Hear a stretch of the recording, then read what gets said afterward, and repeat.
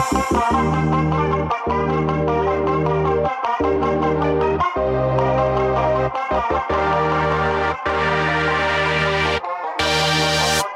and welcome to the 128 podcast. I'm Tommy West. Today on the show, a friend of mine that I'm very excited to talk to, Tim Wu, otherwise known as Elephante, who I haven't seen in a couple of years. I think the last time we saw each other was at a festival. I can't remember which one, though. My memory is terrible. But Tim is a great guy, an amazing musician, an amazing producer. He has put out a ton of original music in addition to the remixes he's done over the years that you have definitely heard. Plus, he's into some fun stuff like video games and making his own games and D&D. We'll talk about all that today on the show. This is Elephante.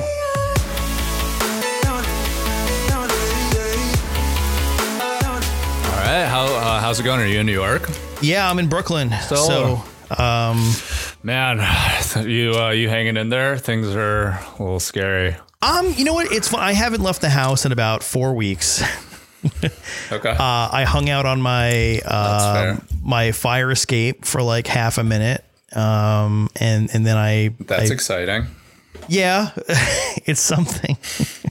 It's lit, as they say. Well, where are you right now? I'm in LA. Okay. You have like I'm assuming LA means you have space. Yes, LA is. It's actually not that scary right now.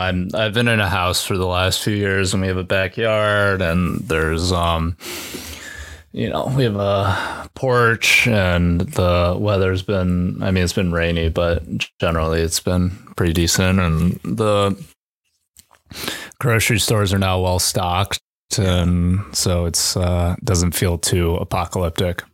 Well, are you actually going out and going to grocery stores with a mask on and everything, or are you going delivery? Yeah, I mean, I'm obviously still, I'm trying to be responsible and stay at home, and so we're only going out for, groceries and really necessary stuff. But I mean, it just I can see the outside from my studio, so it's kind of funny too, because it's like if there was ever a time to have like a home studios built, it's now. And everyone had home studios before this, obviously, but now it's like, now you're really spending time in there, and I think there's like a different mindset maybe of like, well, now I have to be here. It's not just like it's convenient, it's in my house. Now it's, no, I have to be here. This is where I have to do my work or make music or whatever.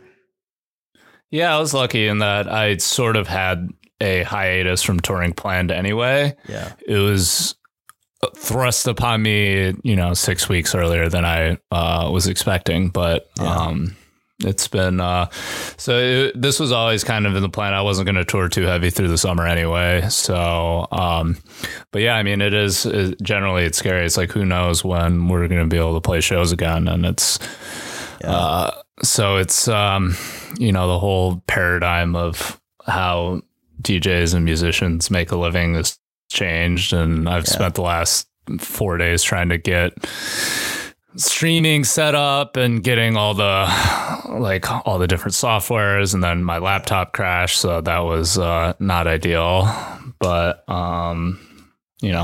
we're surviving out here.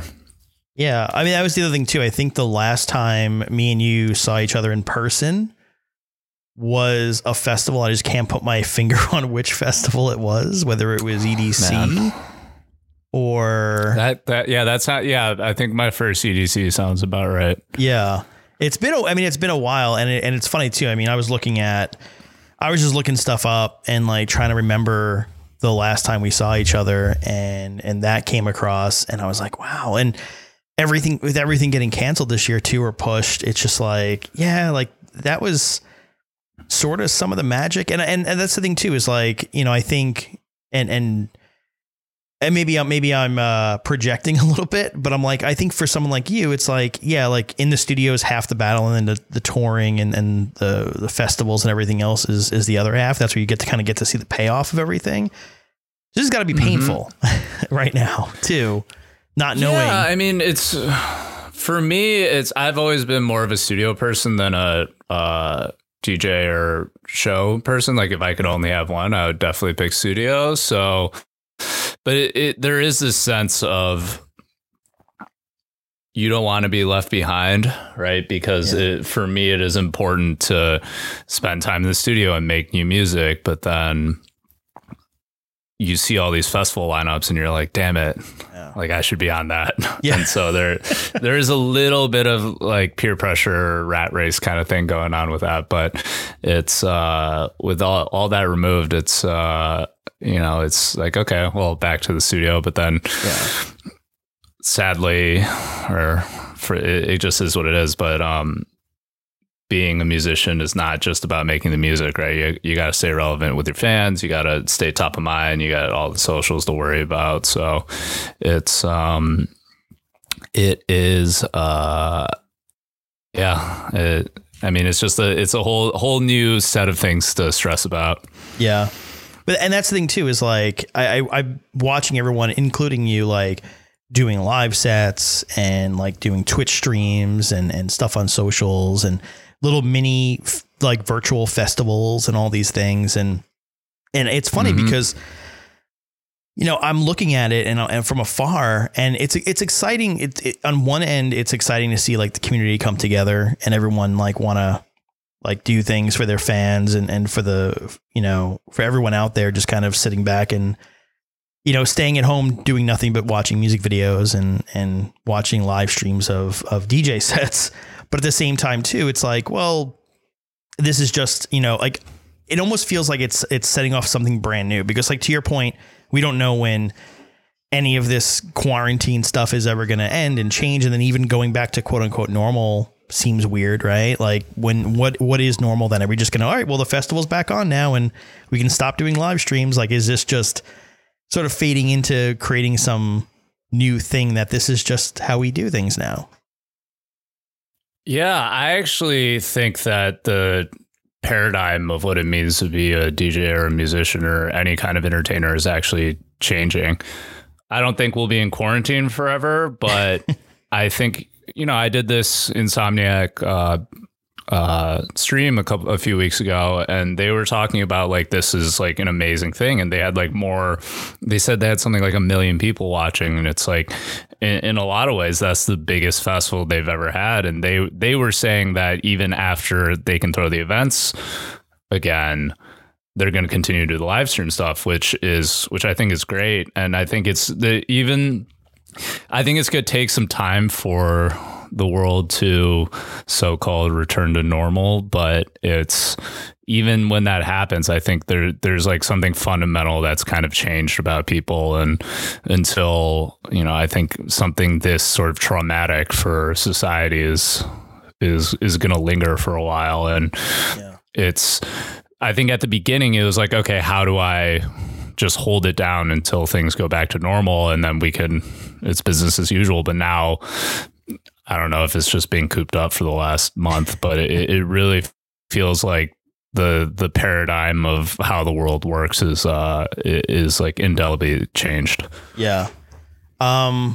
It's, I don't know. It's that part is, I think the more interesting and exciting part of it. Like that idea that, the community comes together, and there's been like a lot of things where the communities come together over the years of like doing something new or special or honoring someone. And this is like, oh, no, but we're doing it for ourselves and it's for everyone. And to your point of like how big it becomes. And like, yeah, I think it's, because, I think about, I don't know if you do this now too, where you like watch TV shows and people are hugging and things and you're like, oh, whoa, social distancing, you shouldn't be doing that. And it just gets in your head like we're supposed to stay apart now. And you think about something like EDC, where it's like literally 2:00 in the morning and everyone is bunched up together at watching, a set at a stage. And it's like, yeah, it's going to be a while before people feel comfortable to do those things again. But like being able to see everyone come together and do positive things really changes the paradigm and sets it for like, no, this is a new, like maybe we'll go back to doing festivals again, but doesn't mean we'll stop doing this new thing that we created out of this mess. So I think that's the positive part. Yeah, it's I think there are two sides to it, because part of me is like, well, why does anyone care? Like what I'm doing on a day-to-day basis, right? Yeah. So it does kind of feed into the sort of, I don't know what you want to call it. This might get into old man yelling at the sky. No, I want to hear old man yell at the sky. No, it's just this like this idea that everyone, like, that your life is like needs to be streamed and recorded and shown to everyone else, right? It's this sort of, there's this pressure now to where it's like your private life is not really private anymore, right? Even if you're not an entertainer, right? Just like the need for, I think the social distancing has sort of exacerbated that, where it's like, you know, you're used to all this social contact, and the only way you can kind of get it now is through online channels. But then instead of just, you know, all the Zoom and FaceTime things, those are great. But then it's like, okay, well, I'm going to go live because I want people to know what's going on with my life. Yeah. And so it's an interesting kind of psychological experiment that's happening right now. Yeah. Too.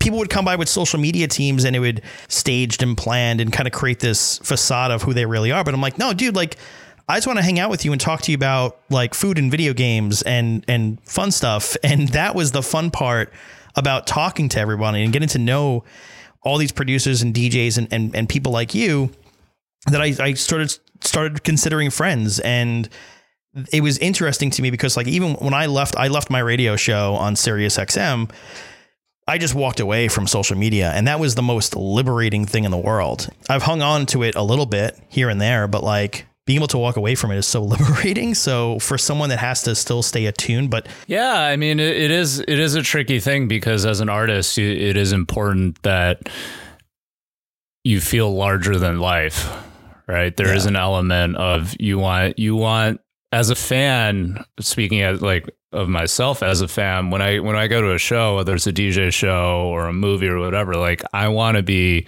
transported. I want to think I'm watching a superhero, right? Right. And so there is that, you know, sort of building that kind of that image is not natural to a lot of people, I think. And so it's but, you know, at the end of the day, all these artists, no matter how famous you are, you're still a person. And I think it's revealing, right? People, you can kind of tell I think people have been so used to, have gotten really stale on sort of the high production quality, everything is perfect kind of vibe, right? Like, just if you look at social media, it's like these really sick, well-produced recap videos that everyone used to make, like, those bomb. But then like the random Snapchat video or selfie video of just like low quality, like raw, that's what, you know, people are really, really attracted to right now. Yeah, it's that authenticity. And I think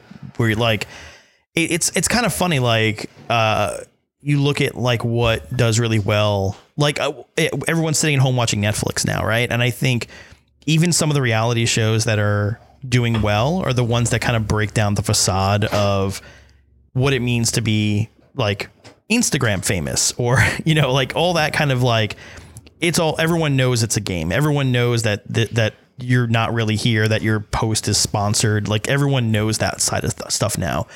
It's not this hidden secret behind the scenes. It's not wrestling is real. You know, it's open. Totally. And I think it's interesting because, sorry to disappoint everyone out there, if you think that my life is some sort of magical, like, charmed life, it's like my life is like more or less the same as it's been for the last, you know, from when I started. Yeah. All the sort of trappings of being a DJ or being famous or whatever, it's, you know, you get to play, the shows are bigger, sure, but at the end of the day, I'm spending most of my time in a hotel, or, well, I used to spend most of my time in a hotel. I don't do that anymore, but and spending a lot of time in studio making music, and I still have no idea what I'm doing in a lot of ways. Which I think is good. You need that sort of, that sense of exploration creatively where you're trying to figure it out. But it is very, it is something you have to sort of go through, that even through your success, you're still kind of the same person. It doesn't really change things. Of course, like I've been very lucky to have a career and that financially I'm stable, but it's not like, I'm certainly not rich. Yeah. And I'm not, I'm not taking PJs. Like I'm still like, if I get upgraded to economy comfort, I'm stoked. So it's like, let me tell you that was the one disappointment of this year for me with coronavirus is I was so going to hit status this year. And then with everything getting canceled, that's not even happening, not even close. That was my biggest disappointment this year. If it makes you feel any better, status is a total trap, and that it doesn't actually really matter other than making yourself feel good about yourself. And that's all I had, man. That's all I had. Yeah, I mean, like one year I tried really hard to get platinum or something. And then the next year it was like I never got upgraded, and it was just like this whole thing's a waste. Well, all right. Well, now that the grass is greener, at least a little bit, what was like the best perk of like traveling or hotels? Like, did you have like a favorite hotel to stay at, like in any specific city? Well, I tried to stay at Marriott's because I was platinum or whatever there, and the free Wi-Fi was always nice. Sometimes you get some free water bottles too. Yeah.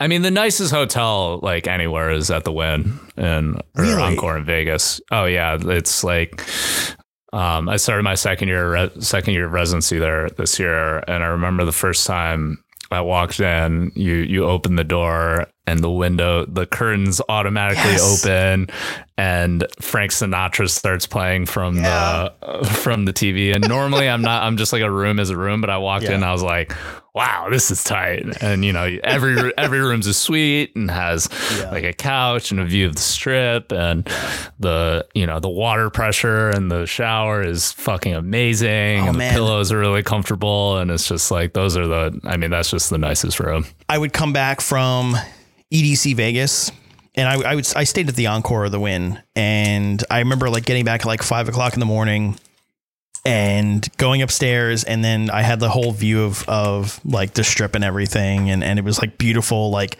the sun just like peeking over the desert, and I would just hit the button by the side of the bed to just have everything just go down, like just like the remote control curtains, and then just hit the bed and then wake up 5 hours later and press the button to go the opposite direction just to like wake myself up. But where were you doing it at the pool, or were you at where were you doing your residency? I was at Encore Beach Club and XS. So both of those are amazing. Yeah, I mean, XS is like I think it really is sort of the pinnacle of nightclubs. If you're building one from scratch, I think that's kind of what you would model it after. Yeah. But yeah, the whole Wynn team's been awesome, and it's I'm not a big, like, I don't need fancy stuff. Like I stay in Sheratons and Courtyards all the time, but then I have to say the press the button to make everything go off is like pretty sick. And one time I came in and it wasn't working, and I fucking threw a tantrum, and I was like, what's wrong with me? I'm turning into a monster. I was like, my curtain's not opening. My curtains don't go up and down. I can't press a button and open my curtain. This is bullshit. You're allowed that you're allowed to do that though. You have, there's definitely been moments in my past I've looked back and I'm like, oh my God, I'm embarrassed for myself about like a tantrum I threw. Actually at one of the festivals, the Sirius XM team, I got there and I was like, all I need is Red Bull. We were doing, I think it was EDC. We were doing overnight, and I was like, I just need Red Bull. Just make sure I get Red Bull. And then I get there, and then they had sugar. It was sugar-free Red Bull. And then I threw a tantrum. I'm like, no, I need the full real stuff. And I felt so bad because like our head of talent, his wife was there with us, and she's like, I'll go find you. And like, she was like wandering around EDC trying to find a case of Red Bull for me. And at that point I'm like, I'm just an asshole. Like I'm just, well, that's kind of to do your job. I don't think a curtain, that you could argue that for your peak performance, you needed it. Whereas for I don't think the curtains really affected whether I was doing my job or not. It's just, I had built it up. Like, I just remember it was such a thing. The first time I saw it, I immediately called my mom, and I was like, Mom, I made it. You gotta come. You gotta see the curtains. Wait, I'm gonna take that as a segue, by the way, too. Speaking of like when you feel you made it, because I remember, and I had to go back and remember the exact song. So I remember playing Closer when I was on the radio, and that was huge at the time. But like, was that the song that you feel like was like catapulted you? Like, now I've made it, or was it anything before that, or the remixes, or? That's always an interesting question, because it's making it is such a sliding scale. In a lot of ways, I still don't think I've made it. But in others, I think the first song that I heard people singing at a show was Age of Innocence. Okay. And that was a really special moment. You know, there are all these little ones, right? Like, Galantis played a remix I did for them at Ultra in like 2014 or 2015. And that was like, at the time I was like, oh my God, I made it. But then a week later, and like, my life is still the same. Yeah. And Closer was obviously huge, and that really changed things. But it really is like, I think the day I like paid my rent with music money, that was probably the biggest I made it. You know, and like, obviously playing EDC, like playing the Sunrise set at EDC was kind of like that. Playing at Lala was kind of like that, but it's, music's tough, man. It's like every day like you might never be bigger or more successful than you are that day. So it really is. There's that sense of, you know, there's no like, I made it and everything's all good from here on out. Yeah. I think it's, but I mean, hearing my music on the radio was like, that was definitely one of the, like, a big check mark. Yeah. But the festival stuff is always amazing. I remember, I think it was Nitty Gritty, where I was at a festival, and everyone everyone thought, oh, I found the coolest remix of Lights and I'm going to play it. And like, for the entire weekend, I think it was one of the Izus that all I heard was that remix. And I was like texting him, like, dude, literally everyone is playing your remix. Cause especially if you're there enough to see it and see everyone reacting to other DJs playing your stuff, that's gotta be a moment. Yeah, for sure. I think there's definitely a magic that, because as a producer, especially as an early producer, you spend so much time by yourself, and you put everything you have in your music, and for so long it feels like it doesn't matter because no one cares. Right. And if you're psychotic enough to keep wanting to do that through all the failures, actually finally seeing it's like, oh, this is why I've put all these hours and had all this heartbreak. It's so that, you know, I finally, you know, people hear it, and there's nothing more magical than kind of hearing it on a big festival stage. And I think that's the you know, seeing 10,000 kids go absolutely nuts for something is like, that's like a holy thing. And I think that's, you know, that's where the payoff comes. Yeah. And I try to remind myself and not be too jaded about set times or streams or anything. Cause at the end of the day, I get to go out and play my music and, have people hear what I make, which is, you know, I never want to take that for granted. Yeah, dude, and this is very early to butter you up, rather than like the end of the interview to wrap it up. But like, I will say, like, I've met a lot of people in the industry over the years, a lot of producers, and I'll go back to something I said before. Like, you were definitely on that short list of people I wanted to reach out to, because, you know, you were never that guy, for what it's worth in my eyes. And so, and I feel like I had a front row seat to that. So, yeah, I wouldn't worry too much about that. There's definitely a lot of people much worse than you. I won't reveal who, but there are definitely a lot of people who definitely do the stuff that you are afraid you're going to turn into. But I promise you're not one of those guys. Well, thank you. I mean, I think I'm grounded by my very constant anxiety that I'm not very good at what I do. So.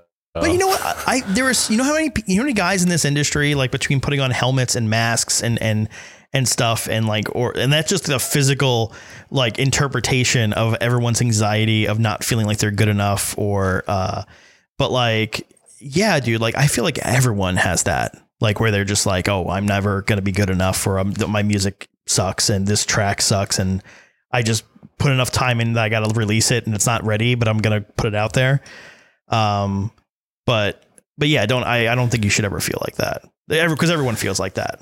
No, yeah, I mean, I think I have a somewhat healthy relationship with it, where I know it's there, and I ultimately have confidence that my music's going to be pretty good. But yeah, I think it's good to have that, because the second you think you're the shit and you don't have to like go that extra, put all that extra work in and make sure, then that's when you should pack it up and go home. Because I do think that fear is a very powerful motivator. And so it's like, well, it's about finding a balance within, kind of using it as a motivation and not letting it cripple you. Well, that's a good question too, is like at some point when you're producing a track, at what point do you get where you're just like, all right, that's enough? Like, do you give yourself a time limit? Like, do you give yourself because you always have to feel like it's not ever finished, right? I know a lot of people feel like that.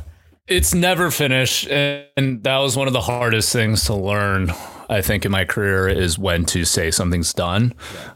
Because early on, I definitely had songs that were good, and then I kept working on them, and then they were not good after I'd overworked them. Yeah. The rule of thumb for a while is basically the second I can't stand working on it anymore, it's done. But I've sort of, you kind of have to, it's just an experience thing where you almost have to turn off your producer brain and listen to it as a fan again. Yeah. And kind of imagine what it's like hearing it for the first time. And it's like, okay, does this still have the magic of the excitement of the original idea? Because that's the most powerful moment. It's like the second that you, like, when you start on a song, at some point you're really excited about it, like, oh, this is dope. And it's like, does it really have that? And then is the sort of more detailed work, is that all there? Does it all feel right? And it's like, okay, is this I sort of trust that it's good, because early on I felt like I had a lot to prove in terms of, I wanted to be like, oh, look at all these, like, how all these cool riffs and all this, like, I really wanted to show off and kind of prove myself as a producer.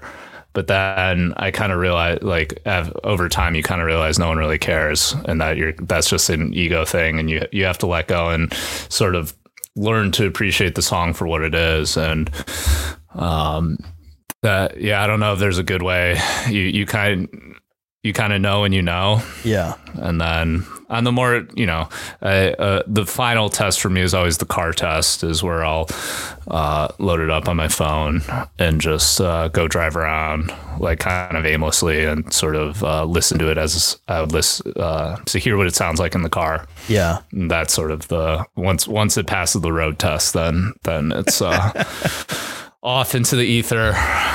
Yeah. I could do some, like, fake radio intros for you, so you can lay it over to, like, the beginning of the song and make it sound like that's perfect. Yeah. I just need a sample, and it's like, that'll really set the tone. Like, what do you start with? Like, that's always the interesting thing to me, is like, when you walk in clean slate, like, what is it you're starting with to write a new track? It really depends. Sometimes it's like a synth sound or a riff. More recently, it's been, I almost always start on just like piano or guitar, and try to come up with some melodies or a chord idea or something. But it really is sort of I actually pretty rarely go into the studio completely blank slate now. Like, I've sort of learned that your best ideas kind of come randomly. Yeah. it's pretty rare that you sit down and you're like, okay, I'm going to write a song today. And it ends up being good. Yeah. That doesn't really happen. It's more like I'll be walking down the street and like a lyric will come in my head and I'll be like, oh, that's a really good lyric. Like, what does that really sort of mean? It'll come from sort of diddling around, and it's basically I have like a massive running note on my phone for random lyric ideas. Like if I have a melody pop in my head, I'll record it, I'll sing it in my voice memos. I've like woken up in the middle of the night once and like a song was like, I had like written it in my head while I was sleeping, and like the song existed now, and I like quickly wrote it down on my phone. And then when I woke up, I like had forgot. I like remembered waking up and writing something down, but didn't really know what it was. And then I like looked at my phone and here's a song, and it was like, oh, like this is really good. Yeah. And so it really is like you don't know when it's going to come, but when it hits you, you just gotta be ready to catch it. And then getting in the studio is about sort of developing it and finding what's exciting about it, and just sort of following that path that the song tells you need to go. Yeah. Well, that's the thing too, is like, excuse me, is there like, out of all the stuff you've put out recently, is there something that came out of that, like came out of something like you just didn't expect, whether it was something in the middle of the night or? Let's see. I know, well, there's one song that's not the song that I wrote when I was asleep hasn't come out yet, but, I think it is there's sort of magical moments that happen. So just for example, in Diamond Days, I was just messing around playing piano, and then I had this, this line came into my head. It's like, I've been falling out of focus into oceans. And it was like, oh shit. Like I have no idea what that line means. I don't know where it came from, but this is like, this feels really like the beginning of something really special. And then it's like, okay, what comes after that? And then it's like, okay, all right, now I wrote very stream of consciousness for a while. And then it was like, okay, like sort of the structure of it's there. Like what are the sounds that sort of tell the story of what I'm trying to say here? And it's almost like you kind of turn your conscious brain off and just let your subconscious go wild and go stream of consciousness. And then you kind of, once it's all sort of out there, then you're like, okay, what does this actually mean? And it's the good songs kind of write themselves. I've noticed the more I have to really think about it and try to fit the puzzle pieces together, that's the less powerful it becomes. And I have songs that I've written that I'm like, well, this line, like if I change this lyric, it actually makes more sense, but then it like loses its, like what it meant, like loses the power that it had originally. You know what I mean? And it's like, okay, well, sometimes you just gotta like take your hands off the wheel and be like, no, this original idea is what it is. So you just like out of that one thing, just unravel it into a song, essentially. Like you unwrap this like little nugget of an idea into like this larger thing. Totally. And it's my whole thing is I'm always like, okay, what comes next? Or what does this need? Or like what's the next cool thing I can do? Yeah. And I have to be excited about what I'm sort of like it has to be a discovery, because as soon as you just sort of start filling in the blanks, that's when I think songs get stale. Yeah. And so it's like, a lot of times I'll be like, once you're like, I did this before, so I'm just going to do it again. That is when that's a dangerous road to go down. And so it's, I've been lucky in that the songs where I kind of just made sort of totally like, I don't know what this is. This doesn't sound like anything I've done before or anything that is popular right now. Those have been the songs that have done the best for me. So I've really leaned into you can't pick a destination in mind. You got to just kind of follow where the ideas take you. And you can't plot where you want to go with it in advance. Yeah. I gotta talk to you about some other stuff too, because I know you're obviously locked up like the rest of us. And normally I would talk to you about like where you're traveling to and stuff, but we kind of touched on that and how we're not. What else are you doing to keep yourself sane? Are you playing games or anything, or? I've been playing a lot of video games, probably too much. I've been, before they shut the parks down, I live by a basketball court, so I was going and just kind of shooting around by myself. I've been reading a lot. I've been drawing. Yeah, I mean, it's a lot of studio time now, and just and doing creative work. So it's the video games is like the main way I kind of shut my brain off and kind of tune out for a little while. But then there's you just do things that are fun, right? Yeah. I came up with like a board game idea. I'm like, my buddy is a screenwriter, and he's like, let's write a comic book. So we've been like, every few days we'll like send some ideas about like this comic book that we're doing, and it's just like anything to sort of just like fun creative ideas is sort of what keeps me going. It's really interesting too, because like I guess it depends on the type of person, but because I was sort of in the same boat. Like I said, like even this podcast was something I wanted to do for about 3 years. And I always had that thing in the back of my mind of like, well, you know what, I'm too busy doing this and I can't do it. And give yourself every reason why you shouldn't do a thing. And then when we're all locked up and I have my home studio, and I was just like, well, yeah, but who am I going to reach out to? And like they're busy doing their things. And it was also that kind of that fear of rejection of like, yeah, but like, what if people I consider friends say no? 'Cause that's awkward. And then finally, I think someone was like, just do it. Like, there's no, like, you're just going to keep finding reasons to say why you shouldn't do it. And you've been talking about this for 3 years. And I was like, all right. Yeah. No. And I think that's the biggest thing as a creative or really anything is people ask me a lot, like, well, how do you get started? And a lot of ways, I don't know how to answer that. It's like, you just do it.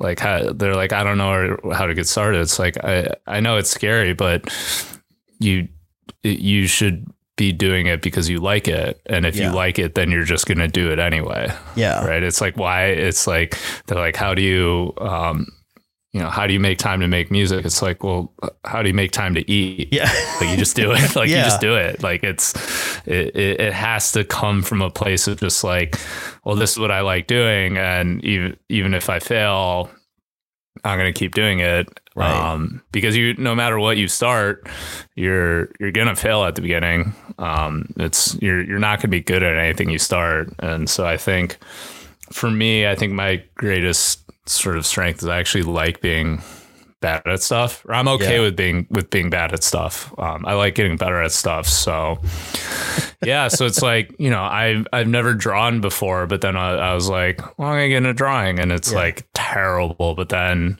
I was just like, well, I like doing it, and I'd like watch some videos and just kept doing it, and I'm still pretty bad, but it's like, the more you do it, the better you get. And it really is, no matter what you're trying to do. If you're trying to learn to make music or start a podcast or whatever, it's you got to throw yourself off the deep end. Yeah. And just, I got to ask though, it's also like the thing that is really, really interesting to see what people are playing, but what are you playing? Right now I'm playing a lot of Apex on PS4. Yeah. I was I had a phase where I was playing World of Warcraft with some buddies.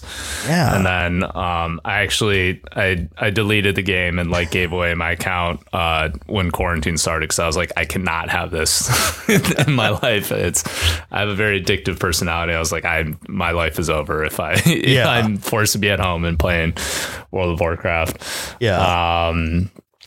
I've been playing a little virtual D&D with some buddies. Oh my God. You know so I've never played D&D, and I've always wanted to. And I was watching, the show Community. Mm-hmm. So on Community, they do like 2 episodes all about D&D. And I was like, all right, that's sort of like the good explanation to me a little bit about what D&D is. And I got the starter kit. I've had it in my closet for almost a year now too. Another thing that I'm like, I'll get to, but I think I'm afraid to throw myself into it, because I'm like, I don't even know where to start.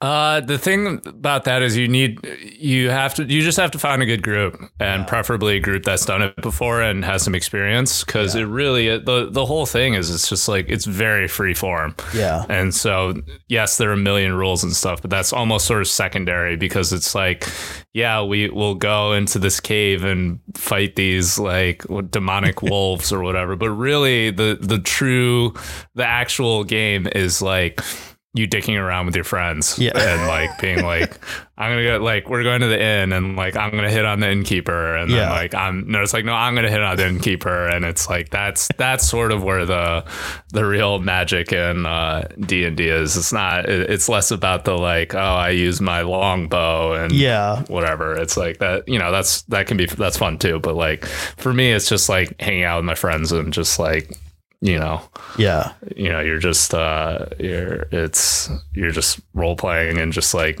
doing silly shit. So do you have a character you've been playing for a while, or do you play something new every time? We have one. It's the same character. We've run a few times. I am a halfling rogue. Okay. I came from the circus. I was raised in the circus. I'm very acrobatic, so I do a lot of backflips and stuff. And I am a cut purse, so I'm very good at stealing shit. Did you write all your character traits, or how did you come up with that? They're like templates for it, but it's like, at the end of the day, it's like, what's your backstory? And I was like, okay, I just like, made this thing up, and, I have, there's like a rivalry with like a sort of little rivalry with another character, because he's a bard, so he's like a performer, and he's also a good acrobat. So then we'll be talking to someone random, and they'll be like, well, I do a backflip, and he's like, well, I do a double backflip, and it's like, just like really silly, sort of nonsense like that. Jeez. I got to get myself into it. I got to find a group of people that know what they're doing and get into it and try it. I'm nervous though, because I don't know why playing D&D makes me more nervous than most other things, but I think it's just because you have to be really creative. It can be intimidating, but I think it really is. You just have to find a good group, and you have to find a good dungeon master, because a good dungeon master will just let you do whatever, and will sort of accommodate the game for like how you want to play. Right. So if it's like, if you want to, if you're like, you just think of like funny character things, and then you're like, okay, well, if I'm a, depressed dwarf who's really good at archery, like, it's like, that's just like a funny thing. And it's like, so it's just, it's it kind of tickles the sort of creative bone, but also like you're hanging out with your friends. Yeah. So, I'm assuming you can't tell me much about it, but I got to ask about the board game.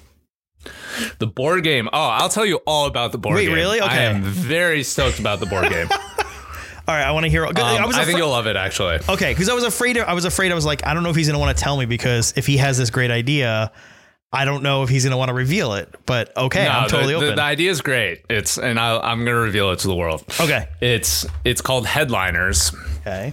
And the object of the game is to headline Bonchella Palooza.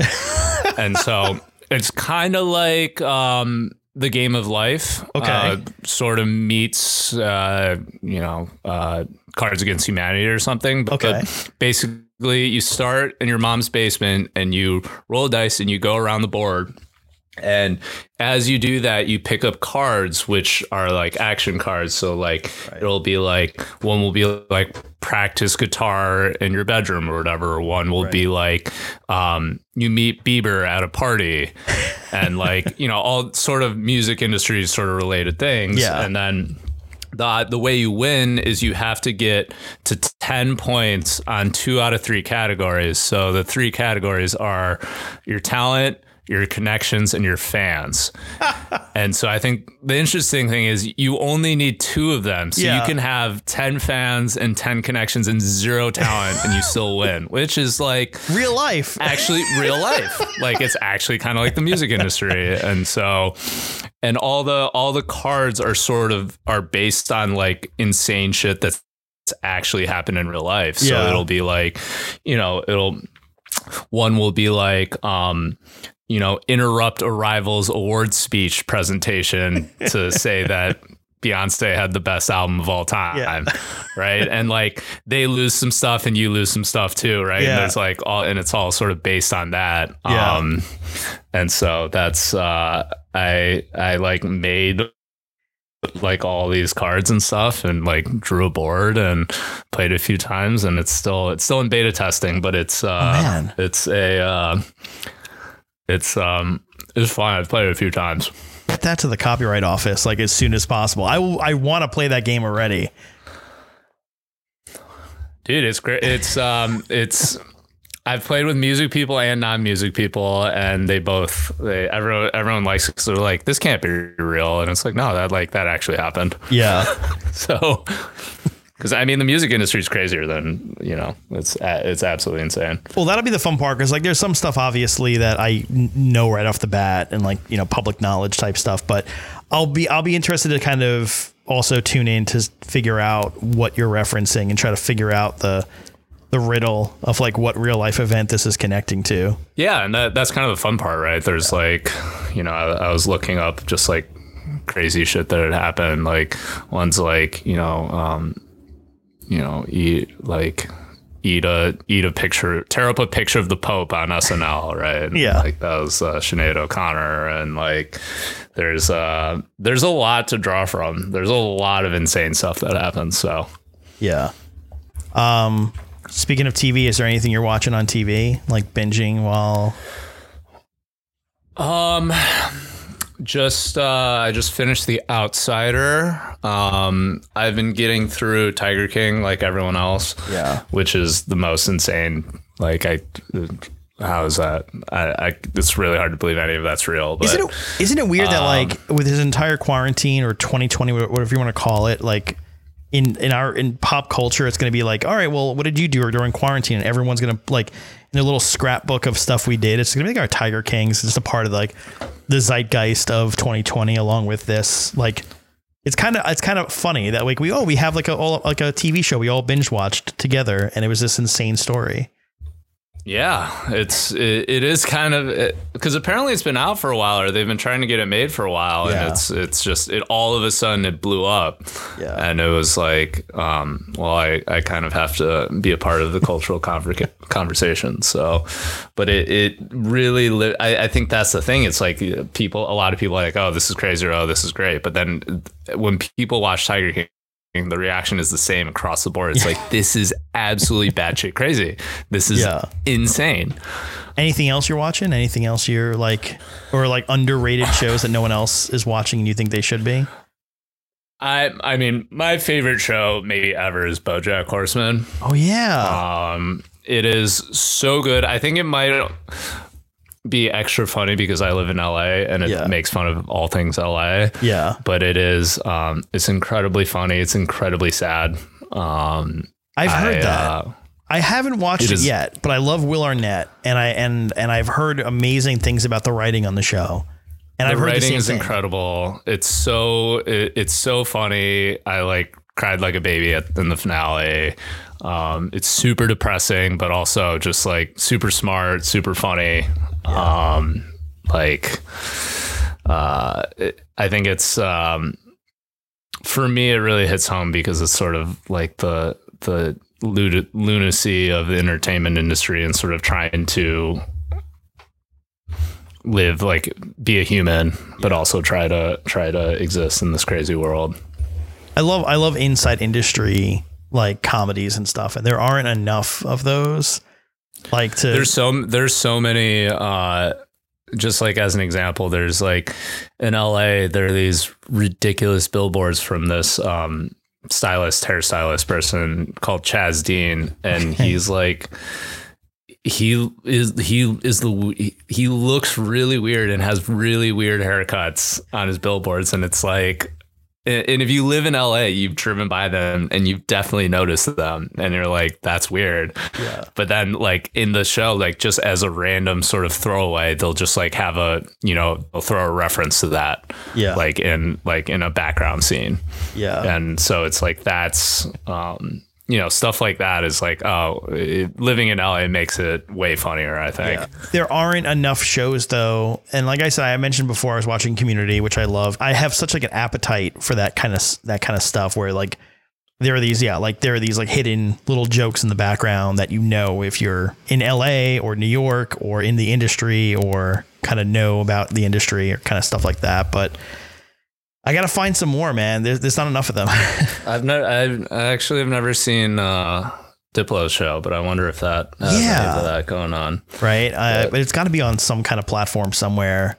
I think the weird thing about that show, though, that was crazy was EDM, like in general, doesn't take itself seriously. So mocking itself, it's like, yeah, but you didn't take yourself seriously in the beginning anyway. That's interesting because I feel like maybe less so now, but I feel like EDM took itself very seriously at the beginning. Oh, there was a point. Yeah. But I think by the time What Would Diplo Do came out, it was like, Dylan Francis was like doing all his, like he's in the show too. And he was already making fun of himself enough.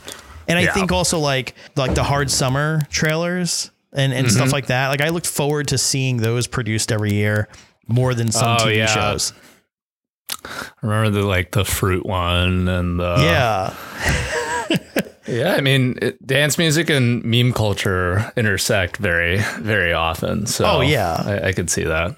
Yeah. And that was the thing too, is like, everyone, and I think that's what was funny about it too, is like people who were outside of the culture who maybe didn't get it necessarily would like look in and they'd be like, oh, these kids are being silly or being stupid. And it's like, like they know they're being stupid. Like they're doing it on purpose. Like they're in on the joke. Yeah, I think, the sort of magic of dance music to me is that it really is fundamentally about acceptance and about like allowing people to be whoever they want to be. Yeah. It's you walk around EDC and there will be a group of like 15 dudes wearing jean shorts and My Little Ponytails. And it's like, it's all good. Yeah. There's no judgment. And it's like, no, like that's you, fam. Like do you. And I think it's for, people who don't feel like they fit in with popular culture, who don't quite fit the mold that they think they should be. It's a place where they're like, oh no, like you can actually be who you want to be. Yeah. And I think that is like a truly magical kind of thing about it. And I think it sort of, it kind of extends to now where people are feeling isolated and alone and not being able to feel like you're a part of a community when you're separated from everyone is like a really powerful thing. Oh yeah. You know what, like when I, before I worked in EDM, I worked in pop radio and number one over there, it was either like manufactured pop, like little like groups of people, they just kind of shoved together and were like, yeah, you guys are good. Now make the musics. Or there were people who were just like putting out like songs that were just depressing and just like, and I was like, when I came over to dance music, number one, I was like, everyone's authentic. Like they're not manufactured, for the most part. I mean, there's a one or two in there somewhere, but for the most part, but they're not manufactured, and it's authentic. And I think, like what I said before, but more importantly too, someone asked me like, well, why do you like dance music so much? I'm like, because it's all positive, and there's not a sad dance song. Like it just doesn't exist. And you go to even like when it slows down, right? Even like you're at a festival and someone wants to kind of like, transition the set and like bring like the mood down for a second, it comes right back up, and it's not like a sad moment. It's just like this airiness, like this atmosphere kind of sound. And I think it's really cathartic, and it sort of is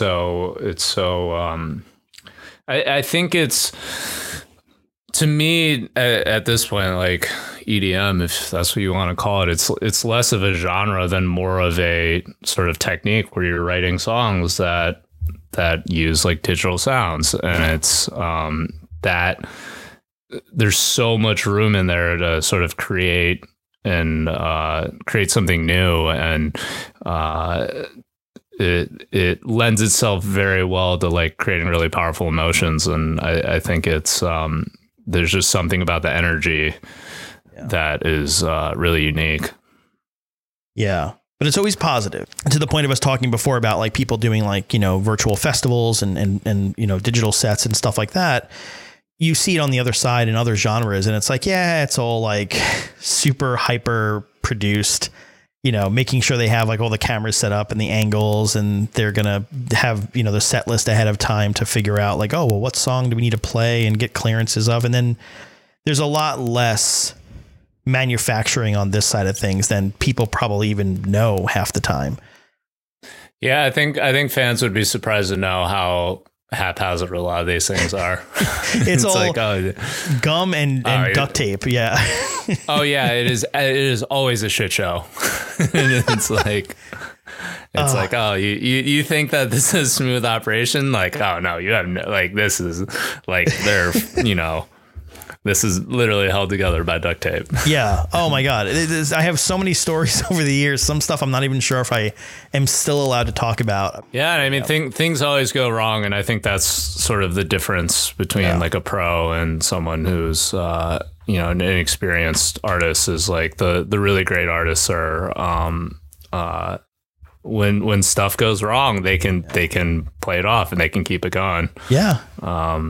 I always think of that one video that went viral of Skrillex playing at a festival, and he like stepped on a chord or something, and the song, it cut out right before the drop or something, and everyone was like, oh, and he's like, shit. Yeah. I broke the mixer, and everyone laughed, and he like fixed it, and it was like all good, right? Yeah. And so like a moment that sort of could have been like sort of disastrous. He's like, he played it off and like it made it better, right? Yeah. So speaking of which, despite quarantines and stuff, is there anything like, once we actually are able to get back out there, is there any artist that you want to go see? Is there anyone that you really enjoy seeing on the stage? I always love seeing Porter. He's and I think Skrillex is he's the best performer in the DJ world. He's so charismatic, and he's I always go to his sets and try to find things to steal, because he's just the best. And I think I saw the last time I saw Porter was when he was with Madeon. They did the Shelter tour. Yeah.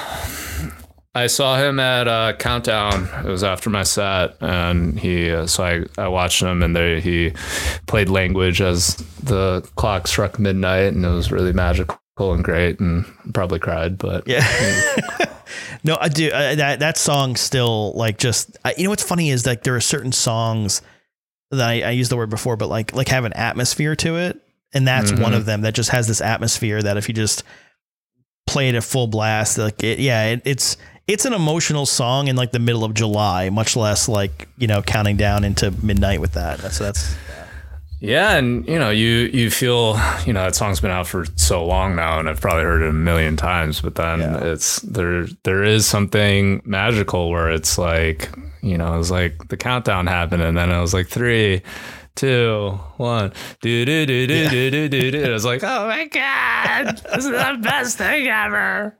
But dude, thank you for doing this. It was just, I was going over, I was like, all right, well, who have I not talked to in a long time that I really miss talking to? And your name popped up immediately.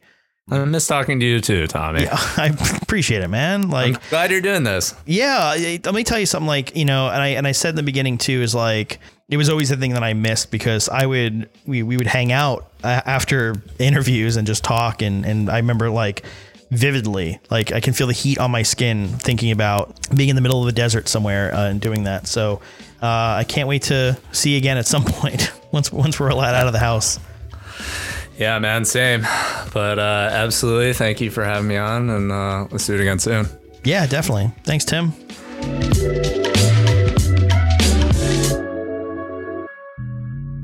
And that's it for the podcast this week. Thank you to Elephante, Tim Wu, for hanging out with me. Thank you to his team for helping me set this up.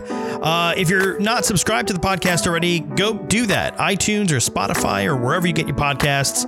It's the 128 Podcast or 128podcast.com. I am Tommy West.